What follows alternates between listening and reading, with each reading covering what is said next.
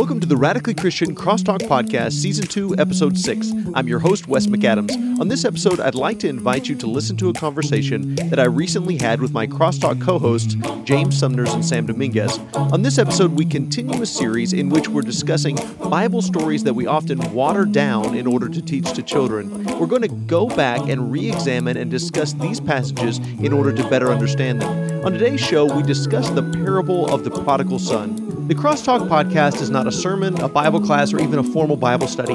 It's simply a spiritual conversation among friends that we hope you'll find edifying and that will encourage you to have these types of spiritual conversations with people in your life. And now let's jump right into that conversation. You know, as I read this story before we had the class, the prodigal son, I was thinking about how we often focus on one specific character, and to a degree, it's not usually just one. I mean, it's like this time we focus on this one, and next time we focus on another one, and next time we focus on another character. And there's the three main characters. You have the father, the quote good son. I don't know what you want to call him. The son who stays and the son who leaves. And we usually separate them out as far as how we really focus our discussion on them. And it seems so many times that like you've talked about how usually we pick out like the good person in the story to identify ourselves with. But this story makes it hard because it's the father, and we recognize as a whole that the father is supposed to be, I mean, in essence, the father is God in the story. The father is like God anyway in the story. And so we can't identify ourselves with him almost. You know, do y'all feel that way? Like you're almost not supposed to identify yourself with the father? Well, I mean, the nature of parables is not necessarily to provide, some simple moralistic tale like we've already talked about, but rather they're supposed to provoke a response. They're supposed to prick a response from you because there is something preventing you from seeing the truth that's apparent to you. It's another way of presenting that truth that is supposed to happen in such a way that it pricks that response, that it draws out of you a natural response that you were somehow withholding when you were listening to the more deliberate truth. And so in those particular cases, what response would you want to have? Well, you can have a response about God and how he responds to us and how he behaves and whatnot. You can have a response because of the two sons, but in neither case do you necessarily, find yourself in them. It's not really designed for you to identify with them, but rather for you to respond to the truth that is presented through their interaction. So I don't know that we're necessarily expected to associate ourselves with the father in the story, except to recognize what God has done for us through the example and have a response to it. Well, I think this is a unique parable in the fact that the audience and the point is spoken beforehand, so we know ahead of time exactly what Jesus is driving at. We know exactly the context of this. Some of his other parables, we don't know exactly. We kind of have to piece together, what was he driving at? Who was he indicting in this parable, or who was he commending in this parable? In this case, we know exactly what he was doing. So, he's eating with the tax collectors and the sinners, and the Pharisees say, Who's this guy that he's eating with these people? Why do you do that? And so all three of these parables, the lost coin and the lost son and the lost sheep, they're all given in response to that accusation. And the point is, in every single one of them, this is the way that a person responds in joy when a sinner repents and comes back home. I mean, in both of the first two parables, he mentions repentance, and in all three, joy. And so that's the point he's trying to get across to these Pharisees, is that there should be joy because there's joy in heaven when a sinner repents and comes back home. And so we already know the audience. The audience is the older brother. I mean, he is saying, this is how you're acting. You're acting like the older brother. You're not acting like the servants that rejoiced in the father's house, or, or even like the father. You people are acting like this older brother. And so it's an indictment against the Pharisees. And so how we apply it, there could be lots of applications, I think, of the story. But I think that first we've got to, in our interpretation of the parable, we have to interpret it and understand that the older brother equals, if you will, the Pharisees who are accusing Jesus of responding inappropriately to the sinners, when really it was them who were responding inappropriately. Well, and I think, not to completely reverse what I just said, but I mean, it's what we try and do is we look at these stories and try and say, well, who am I in this story? Mm-hmm. And that's not always necessary in parables. That's not always the point of a parable. You may not be in this story. And then again, it might be one of those parables where at different times and in different different spiritual maturities, you might be each person in this story. But what we tend to do is to try and say, well, who's the one person that represents me always? Mm-hmm. And that simply doesn't exist. A one-to-one correlation. Right? What is the one-to-one correlation here? And that doesn't exist, and that's not really the point of this story, because the other side of it is yes, you guys are the older brother, or I assume he's older, but you're the brother who stayed and who then is angry at how his lost brother is found and received.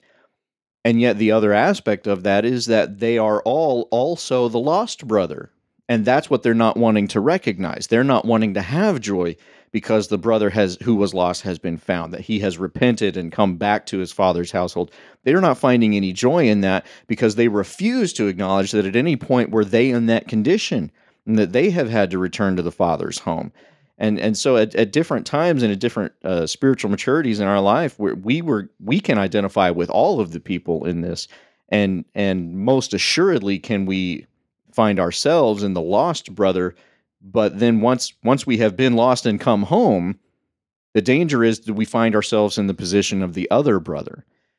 But to stick with our kind of general idea, how is it that we have stripped the guts out of this in order to teach it to our kids? Because this is one that we teach to our kids.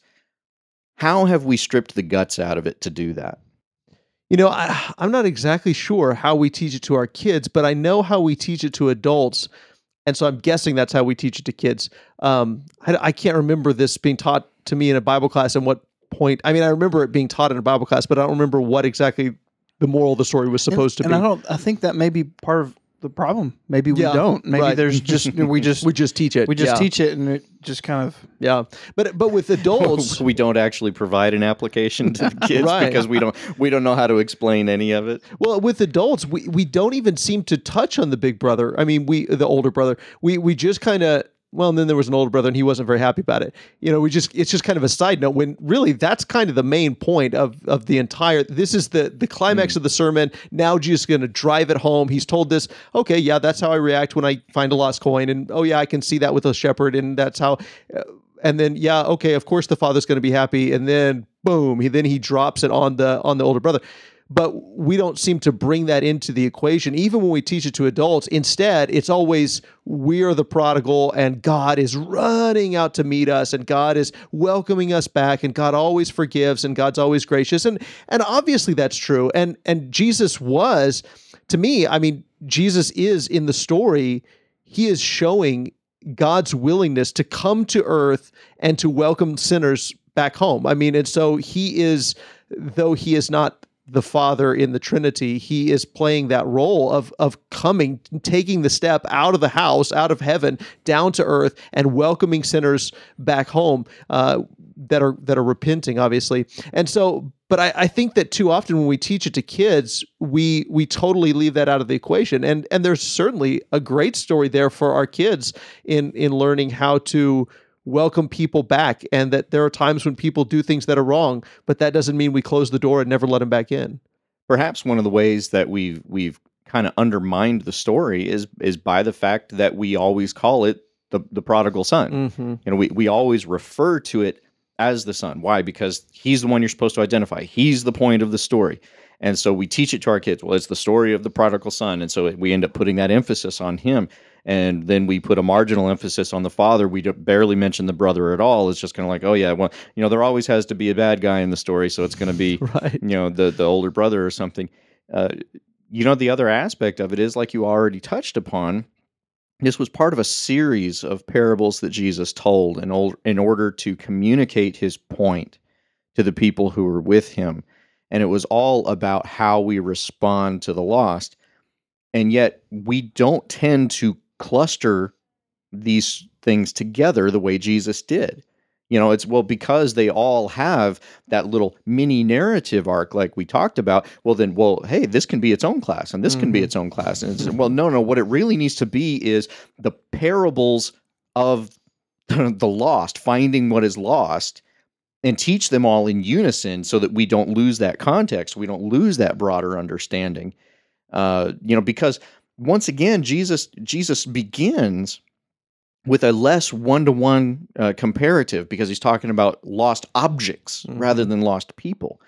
And there's context there that even the immature can understand, that even our children can understand, and then winding that forward to say, and now think about how God feels about people, what he thinks about people who have run away but then who have come home. Do we respond the same way with that joy? And we can properly teach this if we leave it in the context in which Jesus presented it originally. And so I guess one of those ways that we've kind of stripped the guts out of it is we've stripped the whole front of it off, because we leave the other stories out most of the time. And just thinking about the context of all of it, one of the things that we kind of, again, you have these celebrations, and there are people that are invited and come and celebrate. They're not complaining. They're not. The idea is that they invite people who are going to come and rejoice over this exciting event, the sheep that was lost, the coin that was lost, and then the son that was lost. The servants go and they take care of the fatted calf. He tells the slaves to go and do this, and they do it. And they're there at the party, excited for the one that was lost and now has returned. And maybe that, don't want to read too much into it, because it is a parable. It's not, this is not an actual event necessarily. And so, but the idea is that in some way, if we're going to identify with anybody, maybe those are the people that we need to identify with, the people who see the event and say, hey, I'm going to celebrate with you because I cherish what you cherish. I am excited about that which is found, what was lost. And I think sometimes we fail to put, because, and this is something I've been thinking about a lot lately, that Jesus' ministry, Jesus' teaching is both instruction for the church, but it's also an indictment on Israel. And so saying to them, you were not the people that you should have been. You were not the covenant people that God called you to be. You didn't keep the covenant. You broke the covenant. And then calling us to be different, calling us to be the people that they should have been and weren't for the most part. And so when you look at it in that context, and you think of it in the context of God's people and then this inheritance, and that's what this speaks to, is an inheritance. And the other day when we were talking about this, somebody made mention of the fact that, well, maybe because the younger son went and spent his inheritance, he squandered his inheritance, maybe the consequence is, even though he comes back to the father's house, now he's going to have less inheritance. And we tend to think of it that way. In fact, I've often pondered that and thought, that's interesting. If this were a real live event and the father had $1 million and the son goes up to him and says, okay, now before you die, Dad, I want they would divide it in half. The older brother would get, or they would divide it in thirds, and then the older brother would get 2/3 and he'd get 1/3. And I'm not good enough at math to know what that is with $1 million. But anyway, so he gets his inheritance. Well, now the father has 1/3 less of an estate. And so he takes and he squanders it and he has nothing and he comes back. Well, now if in a physical realm, the brother is going to be thinking, yeah, so I'm not giving up any of mine when you die. Now there's not going to be enough to go around. You're really going to cut him back in. Now we're going to divide it up again. And now he's going to get an inheritance again. And it seems almost that that's what he's thinking. It's the older brother is thinking, but that's not the appropriate way to think of this type of inheritance, because the inheritance of the Jews is not the land, even though that's how they thought of it. And these Pharisees and I think they considered themselves the faithful remnant. And they thought, we're the faithful remnant. And the fewer of us there are when the Messiah comes back, the better it's going to be for us. So it would be better for me if you went and sinned and you out of here, get out of here. Nope, sorry, you blew it. We're the faith. And even the word Pharisee means separated ones. And they loved the fact that they were the faithful remnant. The inheritance belonged not just to the Jews, but to them. And you blew it. You're a tax collector. You're out. When the Messiah comes, he's going to punish the Gentiles and he's going to punish you. And so here comes this Messiah claimer, and he's saying, and everybody's saying this guy's the Messiah. And now he's letting all those that they kicked out back into the fold. And they're saying, no way. I'm not sharing my inheritance with these guys. And Jesus, the bottom line of his entire ministry is, you're not getting it anyway, because you're not the faithful remnant. And they're going to get into the kingdom ahead of you. In fact, you're not getting in at all. And what a huge blow that is to them. And obviously they killed him over the thing. But if they would just realize that the inheritance isn't the land of Israel, the inheritance is God. God is the inheritance. That fellowship with him is the treasure, and it is inexhaustible. It doesn't matter how many people are in it. We ought to want to share it. It doesn't mean the more people that come in, the less I get. In fact, it's actually the other way around, and the more people come in, the greater my joy should be, because now I get to share the Lord with those other people that come in. What does Hebrews say about Jesus? It says, for the joy set before him. And what was that joy? The restoration of mankind to God. Mm-hmm. I mean, we individualize it like we do so many things. And we say, well, my restoration to God is important, but your restoration to God is not necessarily as important, because you're really bad. I was sort of bad. You were really bad. So my restoration is what God wants, and your restoration is kind of, I don't know. And, in so many ways, it's all fine and good to talk about this. It's the practical living out of seeing, I need seeing people this way. So many times I honestly, I feel more comfortable just saying, I'll let somebody else take care of rejoicing over the lost, because it would be easier for them, because it's not easy for me. So I'll just stick back here and say, rah, rah, good job. I'm glad you're part of us, and I'll stay over here. And I don't want to, it's easy to do that, because it's easier to let someone else build that relationship than me. But anyway, I just kind of randomly went off, but. Well, that's an interesting point, because the real question becomes, okay, if what Christ wants, if what God wants is that we be joyful about the recovery of that which is lost, and we recognize people as being God's possessions that are lost, and that we have an opportunity to help him recover these things, to help him recover what is his, these lost people. How is that joy actually communicated? How does that manifest itself in our life? Because very often we fail to really view the church as belonging to God, as being his possession, as being the bride of Christ. And we tend to think about people being restored to what? To the church. And we just use that expression, they are restored to the church. And we almost put a earthly capper on that. Mm-hmm. They are restored to this group of people that meets here in a physical sense, and we're not rejoicing for the fact that God has reclaimed something that belonged to him, something that he paid for and was lost. How does that joy manifest itself? Well, and a couple things. Isn't it funny that we don't personalize that as much as we should? We say they're restored to the church. Oh, that's wonderful. There's a sense in which they're restored to the Lord, they're restored to the body, and there's a sense in which they're restored to me. Yeah. That now my brother is back in fellowship with me, and that ought to be an unbelievable emotional joy. But like you said, it should also manifest itself in some sort of a visible.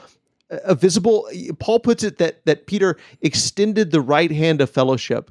And so often in that culture, and I think in ours as well, it manifests itself in eating with someone. And that's exactly the context that we find Jesus in, is eating with these that are coming back. And he is visibly extending the right hand of fellowship so that everyone can tell Jesus and these people are in fellowship with one another. They are celebrating the fellowship that they have now. How can he do that? How can he extend to them the right hand of fellowship? And so I think that eating together is one way that we do that, but it probably doesn't carry with it the same connotation that eating together did then. But there's certainly ways that we can extend the right hand of fellowship. Well, doesn't that convict us for our lack of spiritual understanding and fellowship? Mm-hmm. The fact that we have to try and consider, okay, how do I show that I'm happy this person is back? Because nothing about how I interact with my brothers and sisters in Christ demonstrates fellowship or lack of fellowship. Mm-hmm. No one looking from the outside can tell the difference. Mm-hmm. And so I need to do so we're going to gather around them if they're baptized, and we're going to sing with them or something. And that'll be the only time that we gather together around this person, or well, hey, you're a new member, I'm going to invite you out to lunch this week or something along those lines. But then if we don't form secular friendships with them after the fact, well, then they just kind of, Mm-hmm. well, yeah, we go to church together. If we don't get them on the softball team or the what have board you. game team or whatever, yeah. They just, they don't become the person who was lost and is now found and brings joy to my heart. They become, well, we just go to church together. Mm-hmm. And then if someone feels like they're lacking that they don't feel that people are joyful for their presence, we criticize them, Mm-hmm. And we chastise them. Well, hey, don't you start thinking that you're so important or anything. Nobody's happy I'm here either,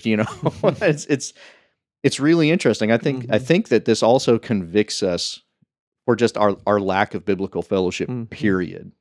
And as you think about this story in the context of everything, you have the son who is lost, and then you have the other son who is lost, who doesn't recognize that he was lost in a sense, where he thought he was doing everything the right way, and he comes along and he's not getting what he thinks he deserves, because he's not paying attention to the fact that he had everything that he ever needed.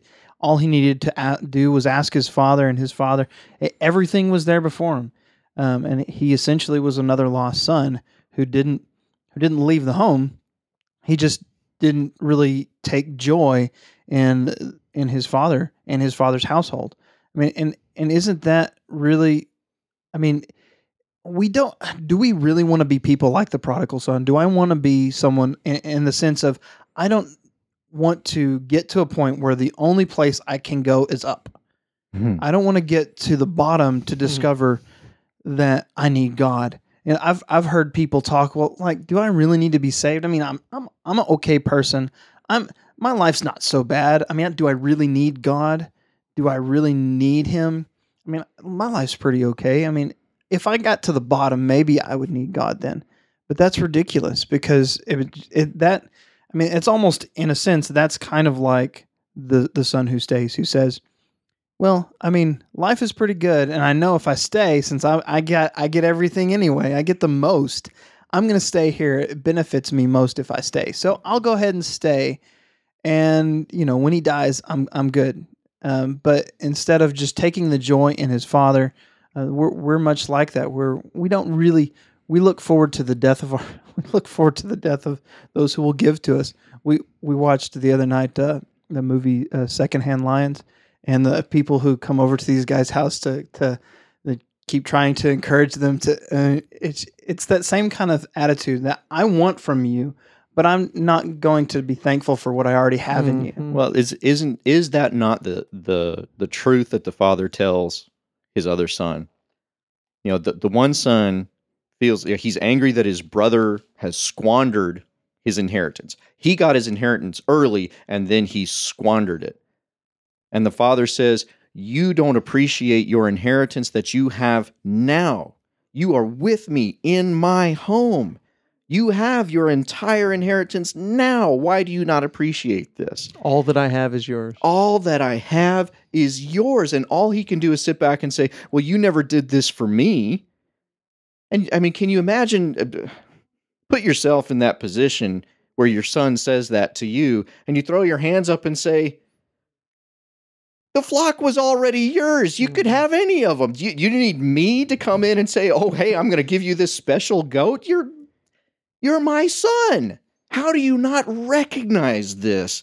The frustration and the thing that gets me in looking at that, I have said before, we could have called this the father who watches, but once again, it's re-emphasizing the prodigal. And you could just as easily call it the father who pleads. Because when he's talking with the son who stayed, the one who didn't squander the inheritance but who didn't appreciate it, the ones who was lost without leaving, the one who actually represents the people to whom Jesus was talking, he's pleading with him. How do you not understand what our relationship is? You're here. How have you failed to grasp this?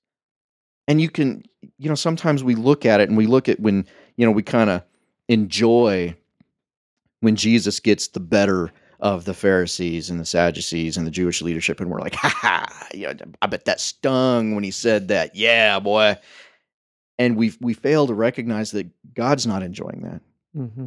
He's not taking pleasure out of having to tell these people this because they should have known it.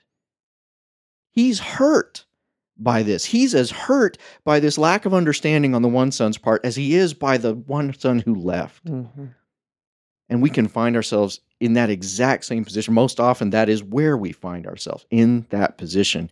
It was like you were saying this morning, if we are in God's body, if we are part of the assembly of Christ, we have that inheritance. We get to enjoy it now. Praise God. And yet we don't express joy for that either. I was thinking it's almost like you could overlay this story with the Pharisee and the tax collector. And it's kind of like this is the rest of the story. Because you can almost picture the older brother 2 days before the lost son coming home. He was sitting there saying, Father, aren't you so glad that I'm not like my brother? That deadbeat, he, no telling where he is. He took your money and he ran off and he's squandering it with harlots and, running around and doing all kinds of wild drunkard things. And here I am being the good son. And someday I'm going to get my inheritance just like I deserve to get. And you can almost see him patting himself on the back. And then this brother comes home and essentially says, have mercy on me, a sinner. And his father says, welcome home, son. And so the older brother says, what? And the end of the Pharisee and the tax collector parable is that the one went away justified and the other didn't. And so this story, you see the younger brother become justified. He is just as if he'd never sinned, just as if he'd never gone away. Nothing is different than it was before the entire incident took place. And the older brother says he realizes that he has not been justified. He realized that something is not right here, and he throws a fit about it. And the Pharisees eventually, obviously day of judgment, but I mean, all of this is a realization. It's the difference between grace and works. It's the difference between, thinking that we deserve God's salvation and blessings by merit, or realizing that we are recipients by grace. It is because he has chosen to bless those in Christ Jesus with salvation and mercy and grace and all of these wonderful, wonderful blessings. And it's still so easy to fall into the trap of thinking we deserve what God is going to give us on that day of judgment. And we've worked hard. We've worked hard to get it, and we're going to deserve every bit of it. And it's like, no, we still don't get it sometimes. When you read through Romans, and one of the things in chapter 6 that just sticks out to me is like, in the end, what you can come to, what you can earn is death. Mm-hmm. What you can earn is eternal agony. But what you get for free, if you follow Christ, is salvation. Mm-hmm. What you can earn is death. But what you can get as a gift is salvation. I mean, and we don't usually talk, to a degree, that's how we want to say, I can earn salvation. Well, I can't. We know that. The Bible tells us over and over and over and over and over again. It does say, obey me, but that doesn't say, obey me so you can earn. It says, obey me because you have. And on the other hand, we want to freely give out death to everybody else when we're the ones that deserve it. And it's ironic how you cannot earn salvation, but you can easily earn death. Mm-hmm. You know, the other aspect of this that I see as a prominent failure in my life is, and once again, it's because we so isolate the story of the two sons away from the lost coin and these other parables that Jesus taught in unison. Is, you know, and we fail to grasp it because in the story of the sons, it's the father who's looking. And so we always, God should be looking for me. He should want me back so bad that he's out there looking for me, rather than recognizing with the breadth of this teaching that it's not just that we should be joyful when people are found. There is expectation that we are missing people who are gone. Mm.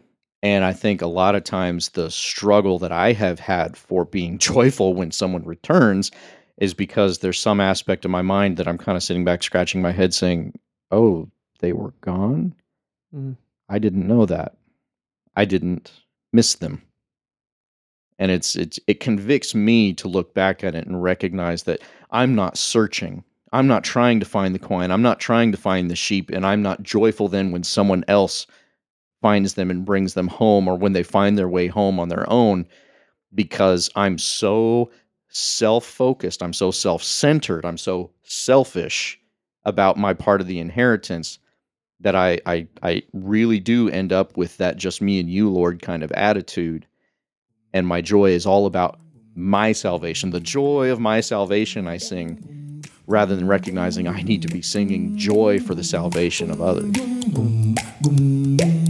A big thanks to my co-host and to Cameron McElgay for his help in the production of this show. And thank you to all of our listeners. If you enjoyed the show, please consider sharing it with others and leaving a rating and review on iTunes so others can be encouraged as well. As always, we want you to know that we love you, God loves you, and we hope that you have a wonderful day.